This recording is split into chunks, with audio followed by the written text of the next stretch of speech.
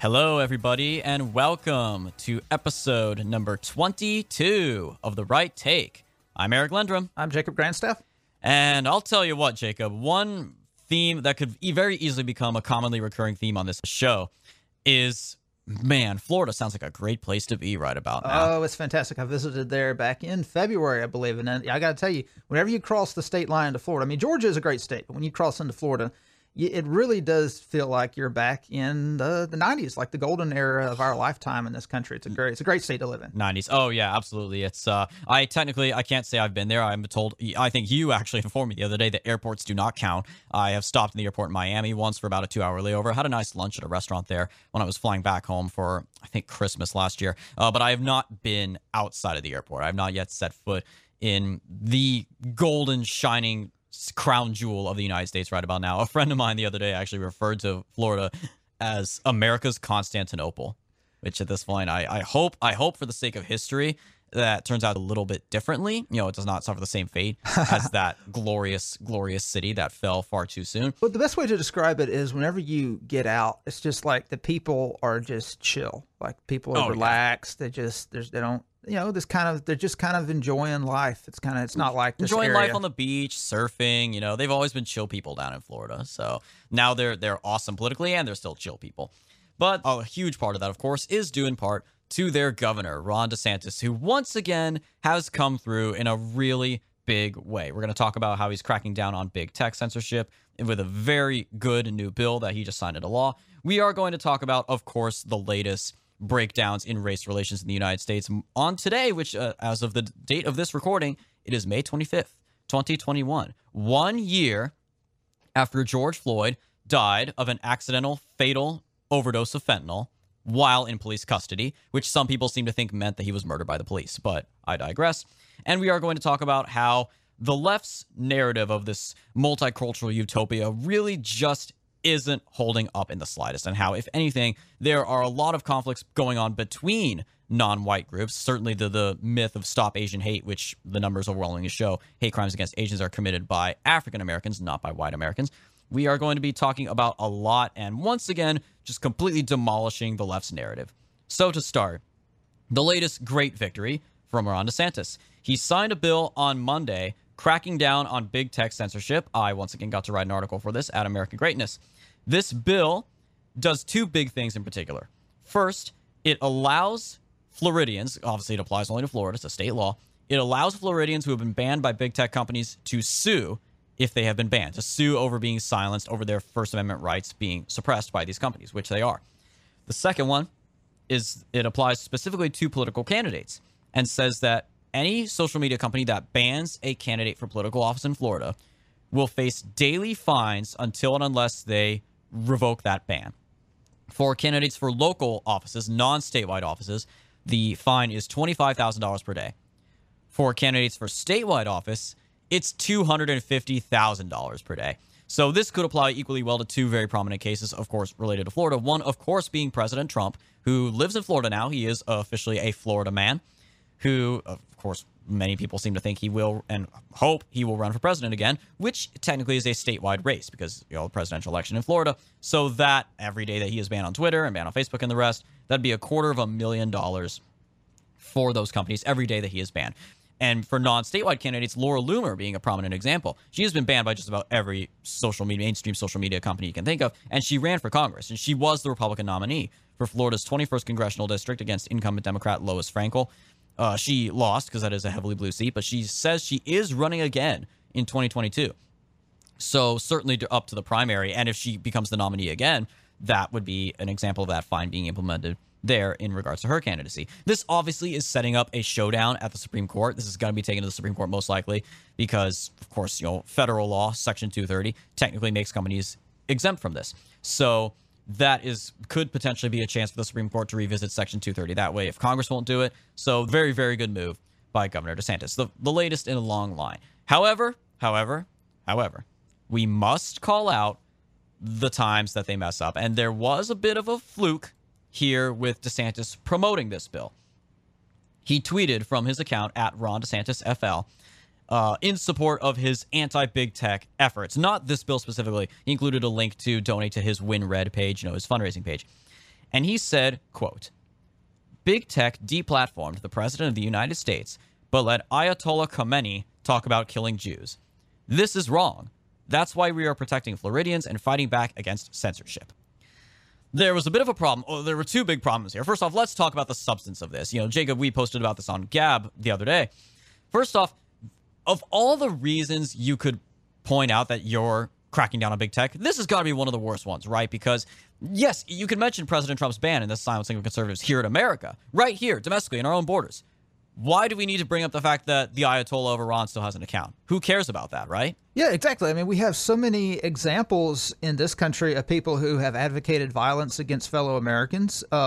They've even gone so far as to advocate violence against this country. So, yeah, the Ayatollah, should he be on Twitter? Probably not, but I don't really care. I care about these Americans who are advocating for the destruction of this country. They're a lot more clear and present danger to our people than the Ayatollah. Exactly.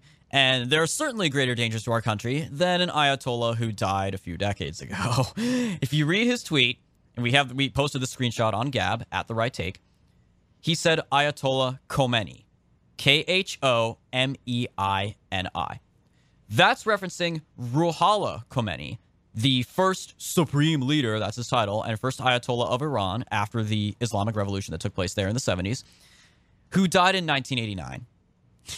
Long before Twitter existed. He was succeeded by the second supreme leader, second Ayatollah, Ali Khamenei. It's spelled differently. It looks like it could possibly be pronounced the same, but it's spelled Khamenei.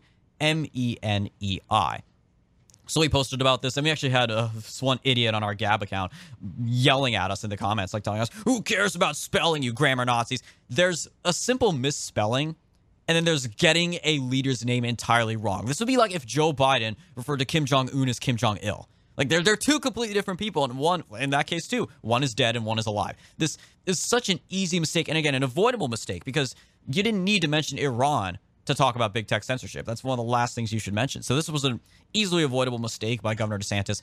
And it only helps the left because it makes us look dumb. It makes him look dumb, especially considering he is considered a front runner for 2024 and as a leader in the post-Trump Republican Party. All right, so away from the good news and to some very bad news. So 1 year ago, the video went viral of George Floyd being arrested for being high, for under the influence of drugs, and being unruly in public, and for trying to buy groceries with a fake $20 bill. He was arrested and restrained, and unfortunately, he had taken 3 times the lethal dose of fentanyl prior to him being arrested, and he died in police custody, which is sad. But people accused the police officer who arrested him, Derek Chauvin, of murder, and of course, earlier this year, he was convicted on all 3 charges purely out of intimidation of the mob, which basically threatened to burn America down all over again if he was acquitted. So 1 year later, we have a new president, of course, in office. Thanks, voter fraud. And when I saw this story, I actually had to take a moment. This is where we are right now. A friend of ours said it very well. This is how you know you are living in a conquered nation. 1 year after the accidental fentanyl overdose death of George Floyd, this new president and this new administration, and his State Department specifically, wants to let the whole world know that we are kneeling at the altar of St. George Floydius Maximus.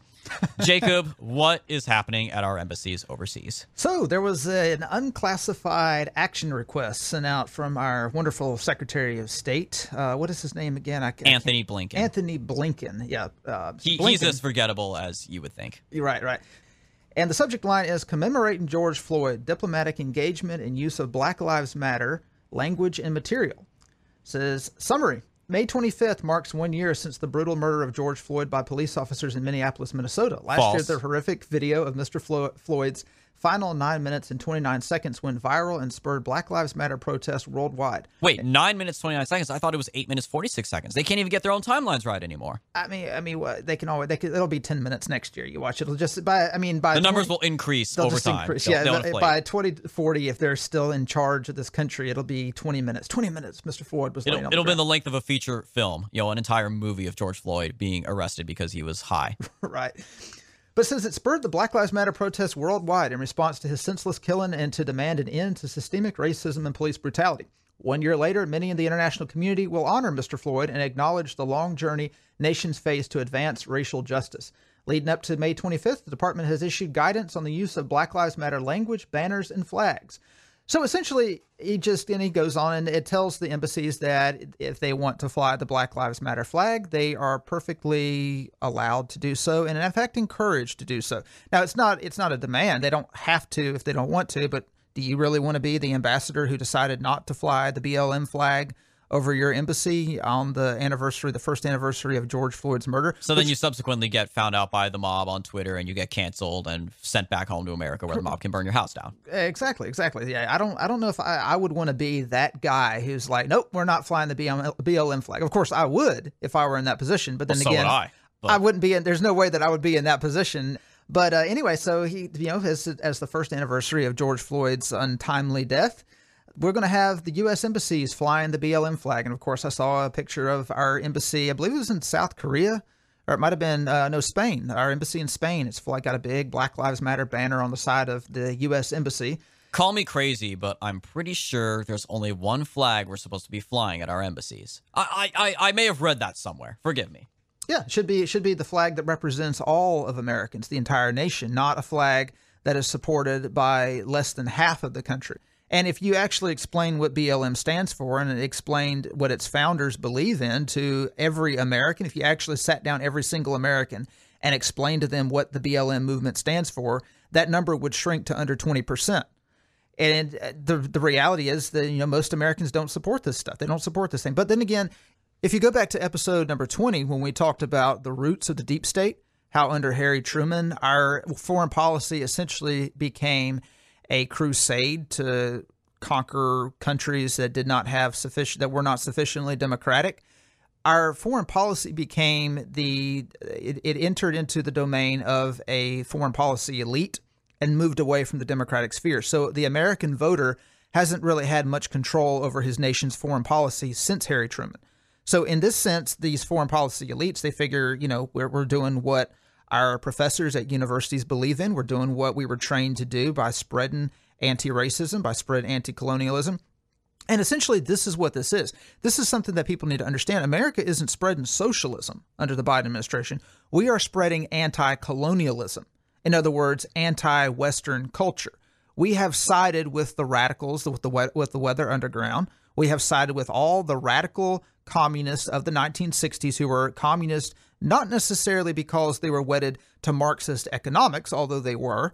They were Marxist because they were anti-colonialist.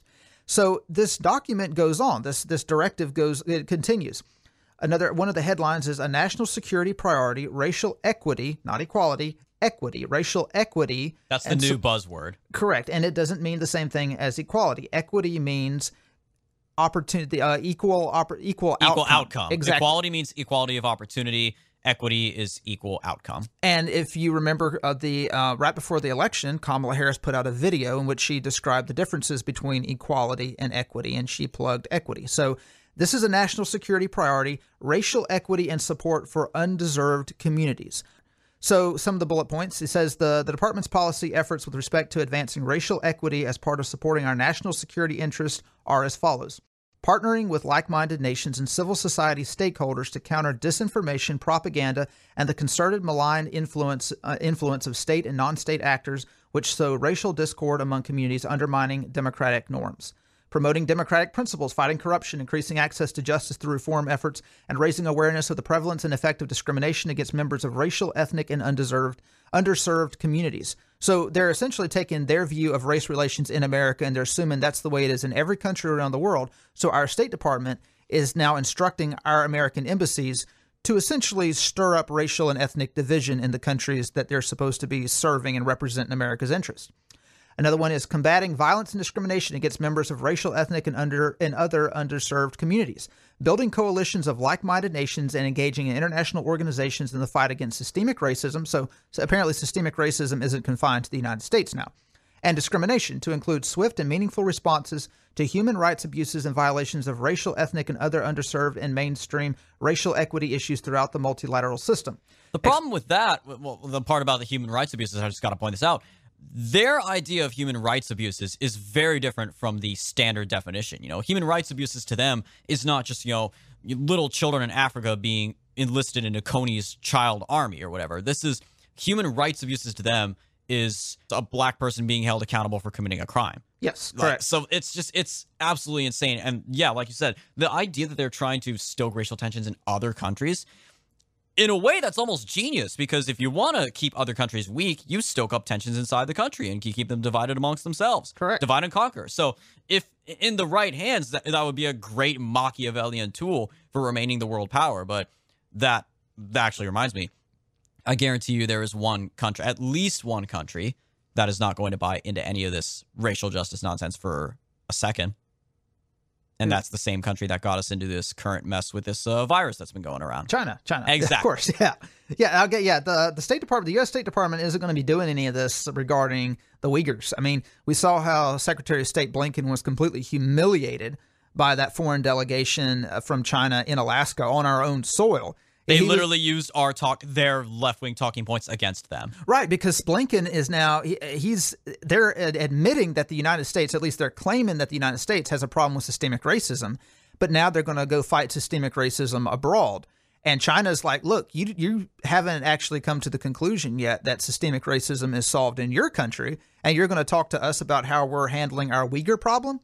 It's brilliant on their part. I give the Chinese credit. That's really smart. Yeah, exactly. That was the perfect thing to do. And see, Blinken can't say, well, we solved that by getting rid of Donald Trump. Now we have an administration that recognizes systemic racism. He can't say that because as soon as he does, then all Biden's black supporters are going to be up in arms, say, what are you talking about? We haven't solved systemic racism. It's still around. But the last two are expanding efforts to ensure regular U.S. federal government engagement with foreign government, citizens, civil society, and the private sector promotes respect for the human rights of members of racial, ethnic, and other underserved communities. So now if we're engaging in private companies abroad, then those private companies need to be woke.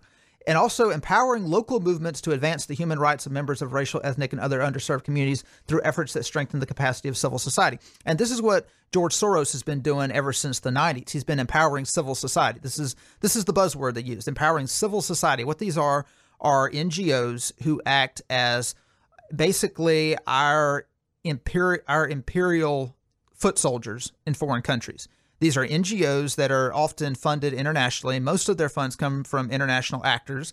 Many of their funds come from the United States, the USAID, which is basically the foreign aid arm of the State Department, and the Open Societies Foundations. So Soros has finally, at last, through the Biden administration, he has conquered our State Department. Soros, he was really tight with the Clinton administration. In fact, Bill Clinton's ambassador to the former Soviet Union, to Russia, he claimed that that America's foreign policy and Soros's foreign policy was one and the same. Well, Soros didn't really get along very well with the Obama administration. In fact, he felt that he had helped Obama get elected, and he felt offended that Obama snubbed him because Obama wouldn't meet with. Under Biden, Soros is getting everything he could have ever dreamed of. The Biden administration is essentially using the might and power of the American empire to further the Soros agenda by creating open societies, basically using the point of a gun, the United States arsenal, to enforce open societies abroad, and plus using our economic might to force these countries into having open societies. So basically what you're telling me is that Obama was a better president, just all around, like a better person for America than Biden or even Clinton? He was more independent-minded than Biden and Clinton, whereas Biden and Clinton are decades-long engulfed in this foreign policy agenda and spreading open societies throughout the world, whereas Obama was less than a one-term senator. He was more independent-minded. Biden recognizes that and embraces it. And this is why he appoints somebody like Anthony Blinken to be a Secretary of State, and why he's using American taxpayer dollars to force wokeness on the rest of the world. Okay, so he gives a background of the Black Lives Matter movement, which is, of course, everything you would expect if somebody in the Black Lives Matter movement wrote it up. The truth about Black Lives Matter, as told by Black Lives Matter. Exactly. It mentions how it started in 2013, 2014 in response to high-profile killings of black Americans, and especially the acquittal of George Zimmerman for the killing of Trayvon Martin. It says the movement appears to have begun organically on social media. Yeah, purely organically. Oh, yeah, totally. 100% natural. It wasn't planned by three lesbian Maoists at all. It was just... with Soros's money, yeah. Right. It was just purely organic. It says the phrase Black Lives Matter then became a rallying cry for protesters and organizations seeking to raise awareness of and respond to issues associated with racism in the United States. And so he's got another, talks about how it gives them guidance on how to use Black Lives Matter in diplomatic engagements. And he says the department supports the use of the term Black Lives Matter in messaging, content, speeches, and other diplomatic engagements with foreign audiences to advance racial equity and access to justice on May 25th and beyond. It supports the participation in Black Lives Matter related activities, gives guidance on how to display banners talking about Black Lives Matter. But of course, he mentions the BLM movement and support for it cannot be used in support of a political candidate or a political party. But the Republican Party has fully rejected the Black Lives Matter movement. It is only supported by one of the two major parties in the U.S. So that would be like saying you can display NRA paraphernalia on the embassy, but don't make it partisan. Well, at this point, the NRA is partisan. There are no Democratic candidates that are on a national stage. I don't believe there's a single Democratic congressman who has the endorsement of the NRA at this point. Okay, but this gets better. He says posts are strongly encouraged about social media posts are strongly encouraged to make full use of the department and interagency tools and resources to promote policy objectives to advance racial equity and support for underserved communities throughout the year, including with a particular focus on May 25th. So this is going to be a holiday for the Democratic Party going forward. May 25th. This is going to be like the new MLK Day. You know, time has passed. It's been over half a century. MLK's memory is slowly starting to fade from people's memory as that generation starts to fade as well. So now they need something new. So May 25th is going to be the new holiday they're going to try to push. So including a particular focus on May 25th and during June to commemorate Juneteenth, and lesser-known racially motivated attacks such as the Tulsa Race Massacre, the 100th anniversary of which will take place on May 31st through June 1st, 2021. So they're going to turn this May 25th. That was the day they were basically honoring George Floyd. Now on May 31st and June 1st, they're going to talk about this obscure race riot that most people had never even heard of before last year in Tulsa, which was a tiny, tiny city at that time, in which there were a few hundred people who got killed, both white and black people who got killed. Because whites outnumbered blacks, they won, they destroyed their neighborhood. But this was 100 years ago. So they're going to resurrect a race riot that caused racial tension in Oklahoma, in a small city over a complete century ago, to try to stir up racial animosity today. Well, and you know what? Why they're doing that? Obviously, they're doing that because that kind of an event where Black Americans would get massacred by a white mob for no reason other than that they were black. That fits their idea of what America is right now. They don't want to talk about MLK because, and this is said a lot, he's quoted very, very often. He quoted the United States Constitution, the Declaration of Independence. He said we should all be equal. We should judge each other not by the color of our skin, but by the content of our character. We should have the sons of former slaves and the sons of former slave owners sitting at the same table of brotherhood. He preached unity. And he was hated by Malcolm X and others in his day. And I saw this in college. Back when I was in 2013 through 2017. There were students overwhelmingly who said, oh yeah, MLK didn't get it. He tried to pander too much to the white people. He didn't get it. We need more Malcolm X's, less MLKs. In a few more years, decades give or take, they'll be tearing down MLK statues, saying Black lives didn't matter to him. Oh yeah, they'll call him an Uncle Tom. He actually didn't stand up for their people. But the thing is, what we're seeing is they're taking this Tulsa Race Massacre and they're commemorating it, bringing it, basically reaching back in the history books and pulling an obscure race riot and commemorating it. Well, there were about 2,500 lynchings of black people, I believe. Well, I mean, obviously there aren't 2,500 days of the year, but that means they could pull from all these different events that happened 110, 120, 130 years ago. We're talking about these people's great-grandchildren are already dead who were alive back then. And they're going to try to commemorate this over and over again so that way they can keep all this fresh on black people's memories and continue to use it to stir up racial division, because this is what they do every single election. I saw a graph that showed racial tension and riots, and it always happens just a few months right before elections. We saw this in 2012. We saw this in 2014. We saw this in 2016. We saw this in 2020. So every single election year, so they're going to always grab fresh material to try to stir up racial division. And now we see that through this directive, they're going to try to export that abroad. And essentially what this is a way for the ruling elitist class in this country to maintain their grip on power. If they can keep common, everyday, average working people at each other's throats over things that happened long before their grandparents and even their great-grandparents were born, they can continue to rule this country as the rulers of the modern globalist empire.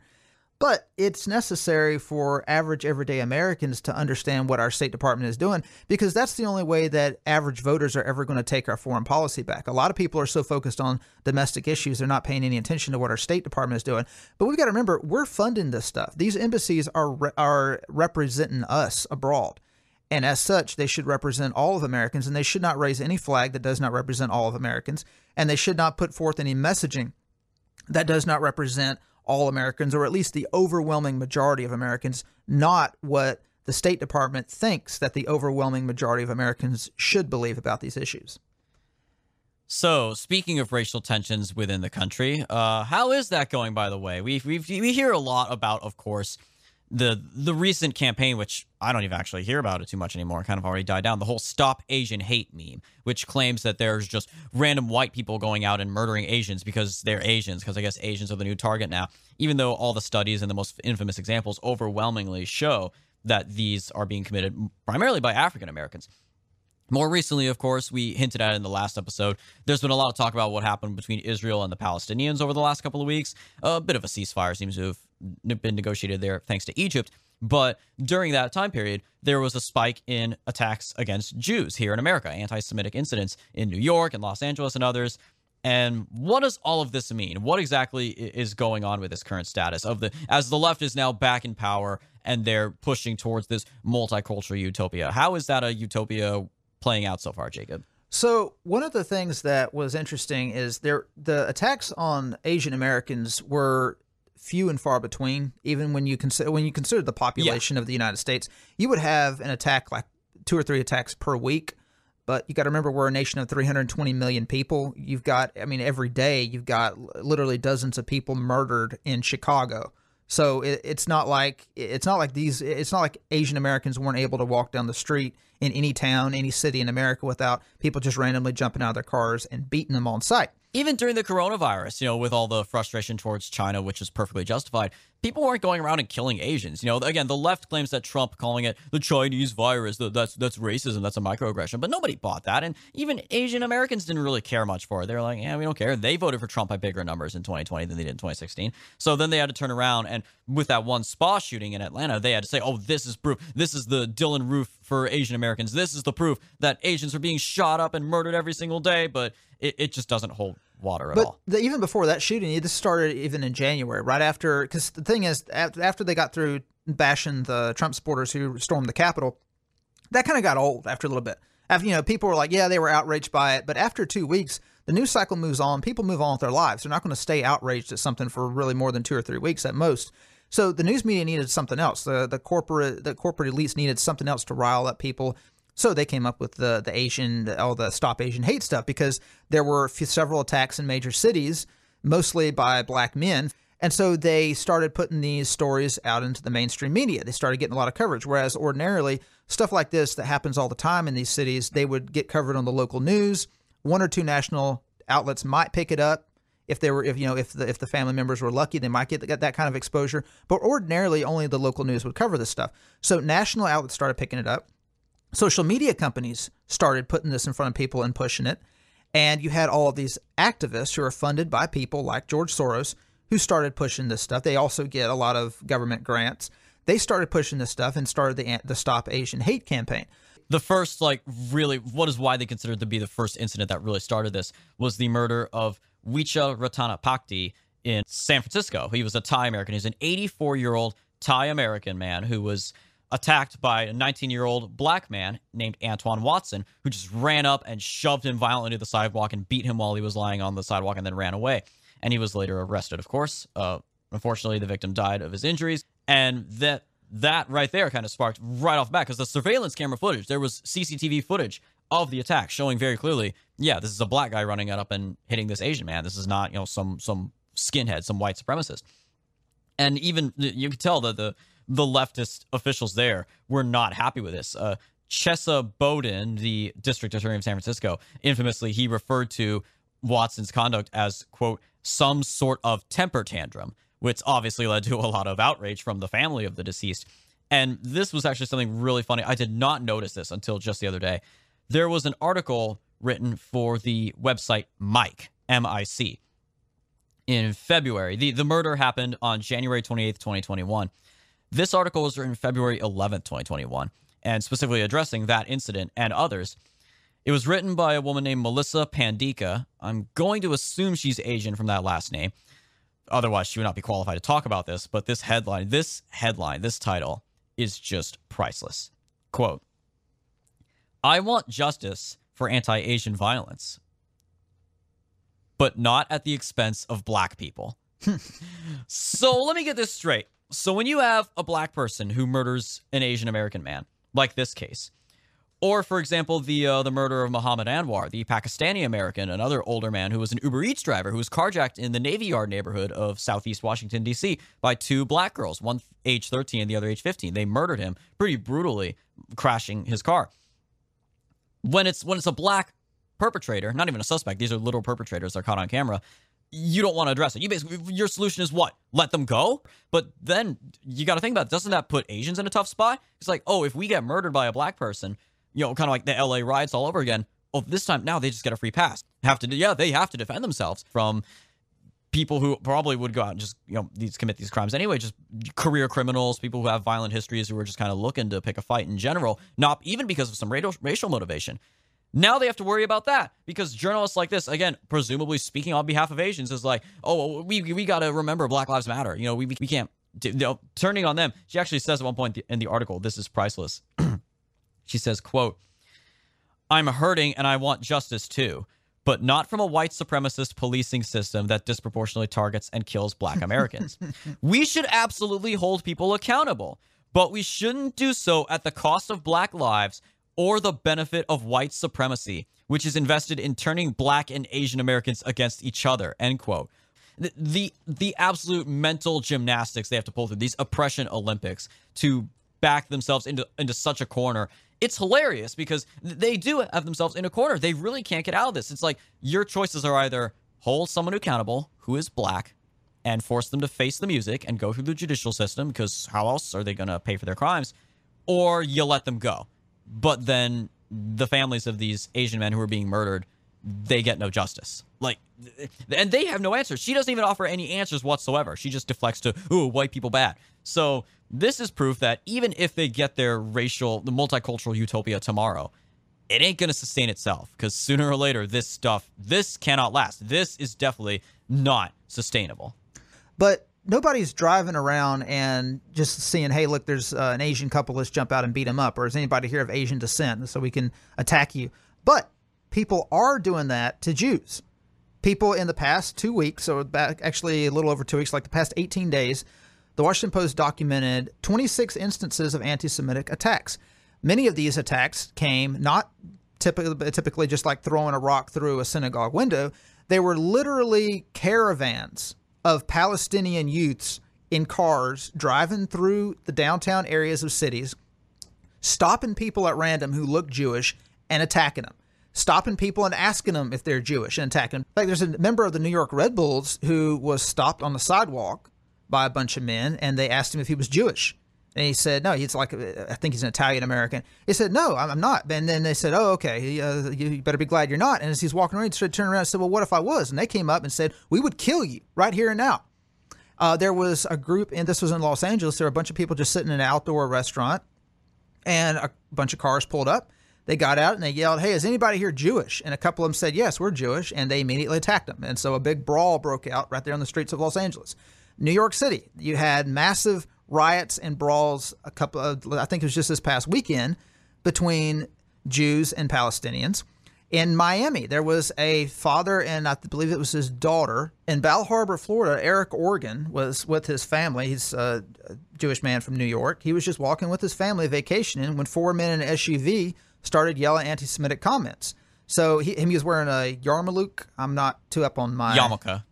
That's how you pronounce it. The hat on their head, right? Yeah. Yarmulke. Yarmulke. He was wearing that, and the men shouted, "Free Palestine and die Jew." And then they also threatened to rape his wife and daughter. And then to top things off, they threw garbage at him. So they probably would have attacked him, except there was a good Samaritan there with a gun who pulled a gun on him and ran him off. But this kind of stuff, the reason why it's happening, of course, is because of the current conflict between Israel and Palestine. Between Israel and Hamas. And so a lot of these Palestinians, these Arab immigrants, they're going around attacking American Jews over the issue that's going on in the Middle East. Now, a lot of these American Jews, their ancestors did not come from the modern state of Israel. In fact, they don't have ancestors who ever lived in Israel. They've been here for 100 years, 120 years. Their ancestors came from Russia or wherever. They don't have anything to do with what's going on in Israel. Many of them couldn't care less about Israel. They're Americans. They're not involved in anything that's going on in Israel. But because they happen to be Jewish, these Palestinians are going around and attacking them at random, just assuming that if they're Jewish, they're going to support what's going on in Israel. And this kind of stuff, this is kind of new territory in the modern sense. Like, we had this kind of stuff happen during World War I, whenever you had, let's say, for instance, in Dayton, Ohio, there was a large Romanian and Hungarian population, and you had Hungarians and Romanians getting in the streets and literally beating each other half to death in our country, that we allowed them to come in over a war that's going on in Europe, stuff that doesn't have anything to do with Americans. You had these groups, these European groups, lobbying the U.S. government to join the war on their side. And even many times after we already joined the Allied cause, you had minorities within Austria-Hungary relentlessly lobbying the United States to give their ethnicity more rights after the war was over with. So they were immigrants to our country. We had allowed them to come to our country, but they were very clearly a lot more interested in what was going on in the country that they came from. They weren't too interested in what was good for the United States. They weren't interested in what was good for American citizens. They were still in love with the country they came from. It'd be kind of like if you had a girl that broke up from her boyfriend and went and started dating somebody else, and she saw that her boyfriend was getting in an argument, and she started encouraging her new boyfriend to jump in this fight, this argument, and beat up the guy that her ex-boyfriend is in an argument with. Can you imagine her new boyfriend is like, wait a minute, why do you want me to risk my health and safety for your ex-boyfriend? He got himself into this argument with this other guy. I don't know either one of them. Why do you want me to go to bat for your ex-boyfriend? Like, if you care that much, why aren't you still with him? Why are you dating me? And this is kind of the issue we see with whether it was Romanians and Hungarians 100 years ago or Palestinians in this country today. I don't know. I mean, some of these might be American citizens. I'll guarantee you many of them are not. Many of them aren't even American citizens. They're over here causing problems, attacking American citizens who happen to be Jewish because of something that doesn't have anything to do with the United States. And even if it did have something to do with the United States government, these individual Jewish families who are just eating, trying to enjoy a meal with their family or walking on the beach in Miami or wherever, they don't have anything to do with that. They're just citizens. I mean, like what I talked about with Blinken's directive about Black Lives Matter. I mean, we're American citizens. We pay tax dollars, so technically we fund that, but we don't have any say-so in that. So for someone to come and attack us for us supporting Black Lives Matter, it's like, well, we don't support that. Like, that's our government. That's not us. Like, we're just one vote. We're one person. We can't necessarily we can't control everything our government does. Now, what's interesting about these attacks is, like I mentioned before, as soon as all these attacks on Asian Americans started taking place, like random attacks, many times by mentally deranged thugs, social media erupted with the same kind of vigor in favor of the Stop Asian Hate campaign that they erupted with the Black Lives Matter thing. In fact, they were trying to do a repeat in the spring of 2021 for Asian Americans, what they did for Black Americans. They were trying to get Asian Americans in the streets. They were trying to rile up Asian Americans to the same extent that Black Americans got riled up after the George Floyd death. It didn't work, though, because the narrative, as you mentioned, the narrative didn't tie in. I mean, they tried to do a march against white supremacy after a Black man attacked an elderly Asian man in San Francisco, and it was widely mocked on social media. It's like, what are y'all doing? Yeah, that was the case I mentioned before of Wicha Ratana Pakti, who literally they had posters like depicting a stylized mural type painting of his face that literally said, "March against white supremacy." And I'm like, this is the guy who was literally murdered by a Black man. Yeah, now Project Veritas, one of their recent stings was against a CNN technical director named Charlie Chester, and in the film, where in the hidden camera, where he was having a date with having a Tinder date, who was actually an undercover Project Veritas operative, he even admitted that the news media at CNN had an agenda to promote Black Lives Matter by tying in Asian Americans to the fight against white supremacy. And he said, quote, "I was trying to do some research on the Asian hate, like the people who are getting attacked and whatnot. a bunch of black men have been attacking Asians. It's like, what are you doing? Like, we're trying to help with the BLM. So it's like, what are you doing? We're on your side. This is going against the narrative. Like, you're not supposed to be doing this, because they're very open about the fact that they are trying to unite all of America's minorities, even people who don't necessarily consider themselves minorities. Like, a lot of Asian Americans just want to be Americans. They don't want to be Asian Americans. They just want to be Americans, regular Americans. They don't see themselves as different, or, as the academics like to say, the other. They consider themselves part of the majority. So, but the news media can't have that, because if you have a cohesive, united America, you cannot push their agenda. You cannot push their social justice agenda, which ensures that they become and remain the gatekeepers. Because if you have a united, cohesive nation, then they're not going to be able to stir up racial animosity and get people to show up to the polls out of hatred for the dwindling white majority. But yeah, I just found it interesting. It's like, what are you doing? We're trying to help you. We don't need you out there attacking your fellow minorities. It's just disgusting, just absolutely disgusting. This media, this news media, the corporate news media in this country is allowed to do this. They should not, the corporate media should not be allowed to pit Americans against each other, to purposely pit Americans against each other. If we're being honest, that should be a crime. It should be people in the media should literally be in jail for this, because people are dying because of it. People literally died last year. Over 24 Americans were murdered last year because of large part because of the media. Their businesses are being destroyed. They don't care, because they're on a mission to have a social revolution. They are on a mission, and their mission is to completely transform the United States of America. And one of the things I noticed as these anti-Jewish attacks were starting to be carried out, like it was all over social media, you were seeing Palestinians and Jews literally beat each other in the streets. You're seeing Jews being attacked unprovoked, and the media was largely silent.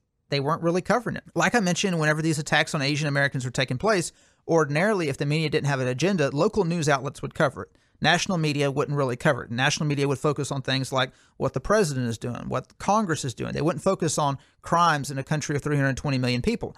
But they did because of their agenda. But as these Jews were being attacked, the news media wasn't picking it up. It wasn't until after Fox News and a lot of outlets on the right who are very pro-Israel started picking this up that the mainstream media was like, hey, we better cover this, because these right-wing outlets are starting to get ahead of the curve. And the reason is because it just doesn't fit into the agenda. How do you tie attacks by Arabs on Jews into their agenda? Because it doesn't fit. They're trying to unite black Americans and Asian Americans. And how do you do that whenever Arab Americans are attacking Jewish Americans? And what's interesting is the gentleman in Oregon, who was from New York on vacation in Florida, he said that he felt that Jewish people had not received the same level of support as other religious, racial, and ethnic groups that have been victimized. He said, quote, who's out protecting us? Who's out speaking up for us? And the reality is no one, because the news media, this doesn't fit into the narrative that a bunch of white people are being brutalized by these Arabs just because they happen to be Jewish. Because right now they're trying to promote the Black Lives Matter movement. They're not trying to promote the Jewish Lives Matter movement. But what's interesting is Bernie Sanders, of all people, Bernie Sanders, he tried to make the connection. And this is like trying to force a round peg into a square hole. It just doesn't fit, but he's going to try to make it fit. He's going to get out there and try to make this fit any way he can. So he tried to draw a comparison between these attacks on Jews and other violence targeting minorities in the United States. Hey, Eric, you can speak Bernie better than I can. What did Bernie Sanders say? We have to combat the increase in hate crimes in this country against Asians, against African Americans, against Latinos. We've got a serious problem of a nation which is being increasingly divided, being led by right-wing extremists in that direction. Right? What? What are you talking about, man? Right-wing? I was not aware it was a right-wing stance to oppose Israel. I mean, okay, yes, on the far right, sure, like the literal neo-Nazis, yeah, but I'm pretty sure these Palestinians, these Arab Americans, they're not right-wing. They did not vote for Donald Trump in 2020. I can guarantee you this. This is insane. And again, it needs to be said, needs to be reminded, Bernie Sanders himself is Jewish. And yet here he is completely deflecting, punting 100% on an issue involving his people of his race being beaten in the streets out of nowhere because of what race they are. And it's not because of right-wingers, Bernie. This is so sad to me. I just got to go off on a tangent here. This is kind of sad with regards to Bernie Sanders. I wrote an article on this a while ago, and I was talking about, or kind of hinting at how Bernie, you could tell Bernie really never bought into this race baiting crap. He never supported Black Lives Matter. He never wanted to make it about race. He is a genuine economic socialist. He is actually about socialism on an economic level. He talked about in 2016, immediately after the election, he infamously said, you know, I come from an area of white working class people, and I am embarrassed that the Democratic Party no longer speaks to my people. Like, he talked about the white working class. He identifies as white. That's the primarily. Right. But the bottom line is he didn't want this race baiting stuff. He wanted, you know, that ad he famously did with Simon and Garfunkel's song America was a montage of all Americans, a lot of white working class Americans, white farmers, and a few other, you know, Americans of color, but predominantly it was truly everyone that encompassed in that ad. He does not care for the race baiting stuff. That's why Black Lives Matter never supported him. They stormed his rallies. They went overwhelmingly for Joe Biden. He never bought into this. And I feel he and so many of the others who were against Biden and who's against Hillary and against the establishment Democratic Party, they have just been beaten so much into submission now that Biden is in charge and Pelosi and all of them are back in charge again, that they're just towing the line at this point. I don't think Bernie even genuinely believes this. He is just towing the line, which is really sad because I respected to a certain degree that he stuck with his convictions and believed what he believed in. He's a genuine socialist. I'll give him that much, which is more than can be said for, say, Elizabeth Warren. But he is just such a shell of his former self now that he knows he's never going to run for president again. So this is what this reminds me of. Imagine if Bernie is a politician 100 years ago, and he's running in the South, and he's trying his best to get votes. He's trailing, and I guess he didn't have polls back in those days, but he's just not gaining traction. And a Klansman comes up to him and says, "Now look, you got to understand. Right now, racial tensions are high. We need you to go out there and start bringing race into the conversation. People will vote for you if you do that." So he's like, "Oh, okay. Oh, I forgot. I'm in Mississippi. That's what I've got to do right now." So he gets out there. "Let me tell you something. We need to get those, you know what, in their place. We need to put them back on the plantations. We need to make sure that no can vote. And I'm telling you this, we're going to make this a country for the white race." And then they come, no, you can't say that. Not quite that far. You can't say it out loud. The respectable middle class won't vote for you if you say stuff like that. It's not good optics. But this is what you said I've got to say. So this is kind of where we're at with Bernie Sanders. Like, he's in this position where he's got to toe the party line on the ascendant minority who is going to become the majority, and he just doesn't know how to be subtle about it. Like, he's got to come out every little thing, he's got to tie it into the agenda, which is, well, yes, it's bad that Jews are being attacked, but we've got to remember Latinos are being attacked. Like, where are Latinos being attacked? Like, I don't know. Like, they haven't. What's interesting, they haven't started the Stop Latino Hate campaign. I'm sure they would if they could, but they can't. They can't find any examples. And we have to go further up the totem pole. We have to go to the very top. Like Senator Warren said, we have to think about black transgender women. Those are so oppressed. There are so many black transgender women who are murdered every day in America. It's just, it never stops. But the thing is, the problem with whenever the Democratic Party moves into this intersectional direction, which is basically, of course, it's being run by black intellectuals. The whole intersectional movement does eventually have its goal as putting black Americans on the top and all these immigrant groups below them. It's just aggressive affirmative action is all. Correct. But whenever the Democratic Party moves in this direction, you've got people who are older, like Bernie Sanders, who aren't well versed in the terminology. I'm sure they've sat him down and explained to him what he can say and what he can't say and how to speak the language. But you have people like him that they basically just say the quiet part out loud. Or, you know, like that CNN guy that was caught by Project Veritas, he would never say that if he didn't think it was in confidentiality. But it's something that they all know this is the agenda. You've got to make victims out of every non-Anglo-Saxon group in this country. Because if you have a whole bunch of communities that are being victimized, who's going to be target number one? Who's going to be culprit number one? It's going to be the native Anglo-Saxon white people whose ancestors founded the United States. And when they look around, they see that all the guns are pointed at them. They're just going to cow in submission. They're going to be compliant. It's like Lieutenant Colonel Loheimer's book that we covered last week. He said the goal in Maoist China, whenever they captured POWs, American POWs, the goal was not to break their body, it was to break their spirit by making them compliant. And that is the goal. If you can make conservative white people compliant, if you can make them meek, if you can get them to admit guilt, And if you can get them to be scared of the ascendant majority, they will do and vote for whomever you want. And that's exactly the point that Dennis Prager made when he wrote this amazing article on American Greatness. I think it's one of the best articles he's ever written. He said that the left's hatred of white people is hatred of America, in which he himself, he did point out, yes, white people did build most of Western civilization and certainly built America. That does not automatically mean white people are superior, and of course not. But the left can't stand that because they think every other group should have gotten a piece of the pie in the foundation of America. So what is the current tangible manifestation of their dislike of America, and what's the thing they can punish the most at a societal level, at an institutional level, they can punish physically? It's white Americans, because they see white Americans as representing the foundation of this country. And he was 100% right about that, and that is what they're going for here. So this actually presents a great opportunity for the right and the Republican Party in particular to highlight the problems with mass immigration, because when you invite in a whole bunch of other people and other ethnicities into our country, they don't assimilate overnight. As soon as a person touches down on American soil, they don't immediately become an American. Even after they become an American citizen, you got to remember, most of them are dual citizens. They still have loyalty to their country, the country of their birth. Many times, it's not till the third or fourth generation that people feel more American than they do the country that their ancestors came from. How many generations did it take Irish Americans to completely discard their Irish identity as far as their loyalty? At least 6, give or take. I remember, as I was researching the part about Harry Truman and the roots of our deep state, I came across an interesting quote. James Burns, he was from South Carolina. He was FDR's Secretary of State, and then eventually became Harry Truman's Secretary of State when FDR died. James Burns was of Irish ancestry. Now, interestingly enough, his identity was both Southern and Irish.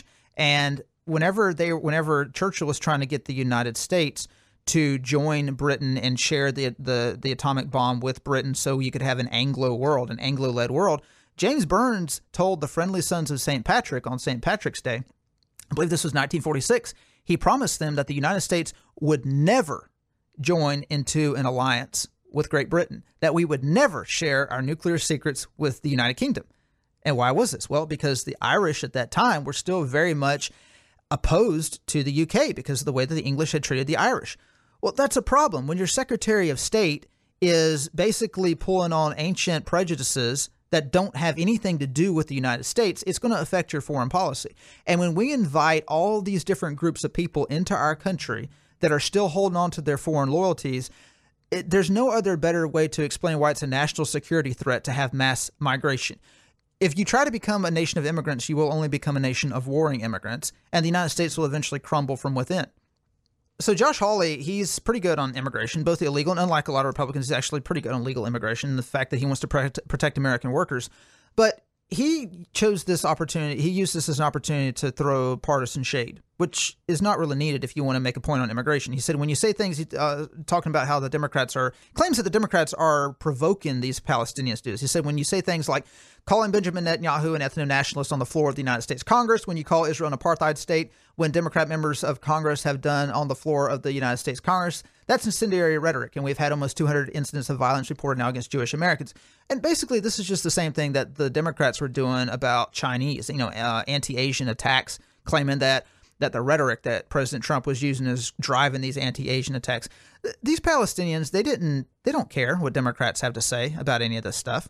They're fighting over land. They don't care if someone called Benjamin Netanyahu an ethno-nationalist on the floor of the United States Congress. They don't watch C-SPAN. That's the thing. These Palestinians aren't tuning into C-SPAN. They don't know what's being said in Congress. They don't care. Okay, they hate Israelis. They hate Jews. They want all of Israel for Palestine. So this is just, unfortunately, a lot of Republicans, they get caught into the partisan trap. Rather than try to make an ideological point, they turn to straight partisanship. Another thing I'd like to point out that really misses the boat is David French's latest piece in the Dispatch. When does David French ever not miss the boat? Let's be honest. Oh my gosh, yeah. Well, so for those of you that don't know, many of you may know about the Weekly Standard, how it folded in 2018. And of course, all its writers and editors, they were without a job, so they had to go somewhere. So those who were well-positioned to move on with their lives and weren't just the scrubs at the bottom, they moved on and founded the Dispatch, which is... They kind of broke off into two groups. One was the Bulwark, which is Bill Kristol's publication, and then the other was the Dispatch, which I think is Jonah Goldberg's outfit. Right. And we shall get to Bill Kristol here shortly. But oh yeah, we'll come to that. Absolute slime. Let's start with Mr. French. Or is it Dr. French? I think he got a JD. So David French wrote an article in his French press in the Dispatch called "Can America Be America When Jews Are Beaten in the Streets?" David French is a very obnoxious writer and thinker, but this particularly rubbed me the wrong way because this is one of the most obnoxious articles I've ever seen written by French. And the headline speaks for itself. And of course, throughout the article, he doesn't even mention the fact that immigration is a problem. So he opens up saying, "It happened again. As war raged between Hamas and Israel over there in the Middle East, we watched in horror as American Jews were beaten right here in American streets." Talks about how Thursday evening there was a gang of men who beat a Jewish man in Midtown Manhattan. Then there was another talking about what we mentioned in L.A., how the group of Palestinians attacked the Jewish diners. And then talking about synagogues that were vandalized, Salt Lake and Tucson, a few other places.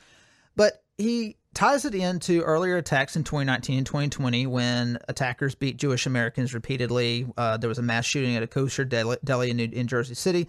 I believe that was the one where it was a black Israelite that did that one. A few of the others were Palestinians who carried it out. Talks about how from its very start, Europeans who came to this country welcomed Jews in their midst, and Jews have always had a home in the United States. So Washington, of course, visited, I believe, right after he was inaugurated president, he visited a congregation in Rhode Island and gave basically a goodwill address to the Jewish people in Rhode Island. He said, "May the children of the stock of Abraham who dwell in this land continue to merit and enjoy the goodwill of the other inhabitants, while every one shall sit in safety under his own vine and fig tree," this reference to Micah 4:4, "and there shall be none to make him afraid. May the Father of all mercies scatter light and not darkness in our paths, and make us all in our several vocations useful here, and in his own due time and way everlastingly happy." And French says it's hard to think of a greater contradiction of the principles of Micah 4:4 and of Washington's hope that Jews would enjoy the goodwill of America's inhabitants than brutal attacks in the streets inflicted solely on the basis of faith. Okay, these Palestinians who attacked these Jews did not attack them for their faith. They attacked them for their ethnicity. They didn't attack them because they worship. They didn't ask them, are you practicing? Do you practice Judaism? They asked them if they were Jews. They didn't ask them what they do or what they believe. They asked them who they were. They attacked them for who they were. And French, of course, completely misses the mark. He writes, "Indeed, street attacks represent a larger marker of exclusion and persecution." Okay, so this is a larger marker. This is more of a warning sign. This is like a warning bell in the night of what's happening in America as a whole. How many times have we seen that nightmare become a recent reality and not just for Jews? Oh, okay, so it's not just Jews who are being persecuted in America and America's increasingly exclusive culture. He says it's still hard to wrap one's mind around the brutal murder of Ahmaud Arbery, a young black man who was chased through Georgia streets, cornered, and killed.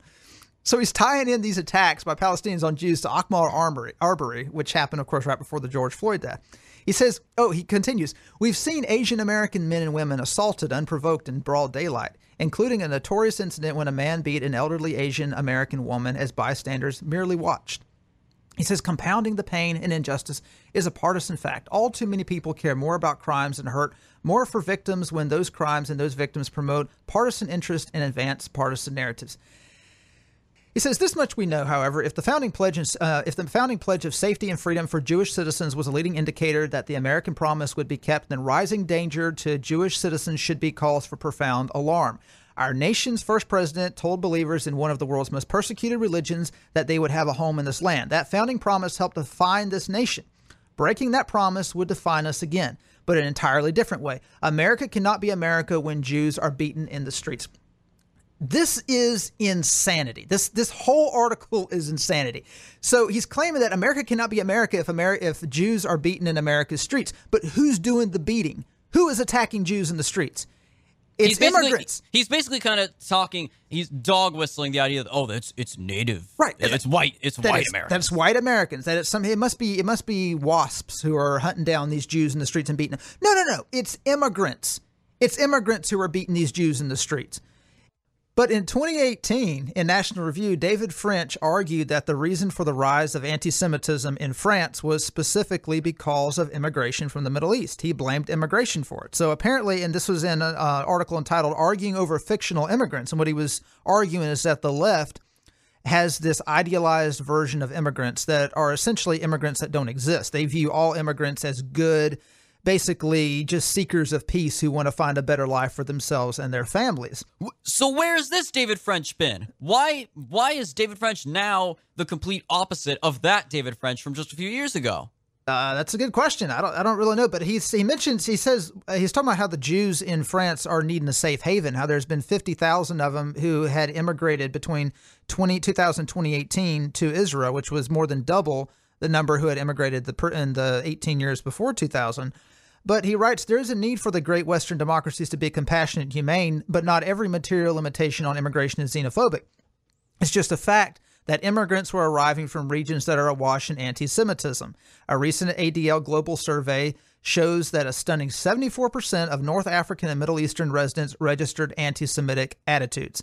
So immigration is the reason why France was turned anti-Semitic. It wasn't because of some sort of exclusive moral decline in France. So he's more than happy to throw shade at the United States, at his own country, for these anti-Semitic attacks in the streets. But apparently when it happens in France, so in other words, when when Muslims attack Jews in France, it's because of immigration. But when Muslims attack Jews in America, it's because of America.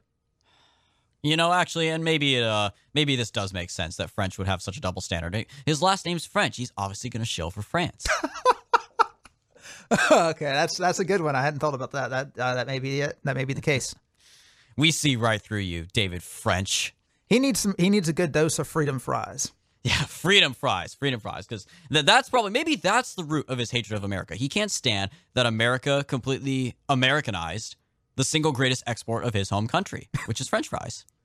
So David French, who is supposed to be a conservative, is completely pushing the narrative that the mainstream media, that social media, that all these leftist anti-colonial actors are promoting in the media and in Hollywood, on Instagram, that America is turning against minorities. And these anti-Jewish attacks that we're seeing in the streets isn't because of immigration. It's not because we've thrown our borders wide open to people from the Middle East. It's not because we haven't actually had the limitations on Islamic immigration that President Trump wanted and that most of his supporters wanted. It's because America is becoming more exclusive. It must be because America is becoming anti-Semitic and America is not living up to the dream that George Washington had, that everyone of every religion would be welcome in this country.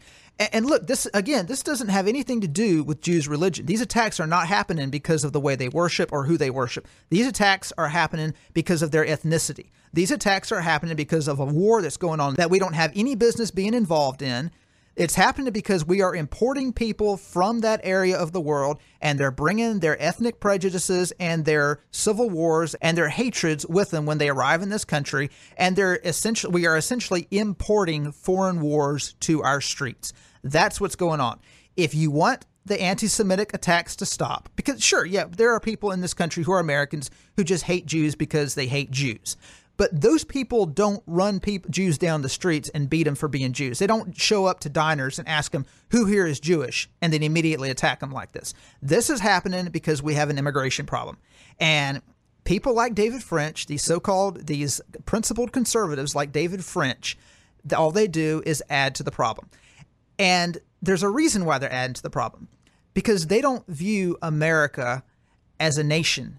They view America as an idea. And we see this perfectly in Bill Kristol. Now, both David French and Bill Kristol are neoconservatives. Both David French and Bill Kristol were never Trumpers. Leading figures in the Never Trump movement, honestly. Yes, and it's fair to say that both Bill Kristol and David French despise the direction that the American right is headed right now.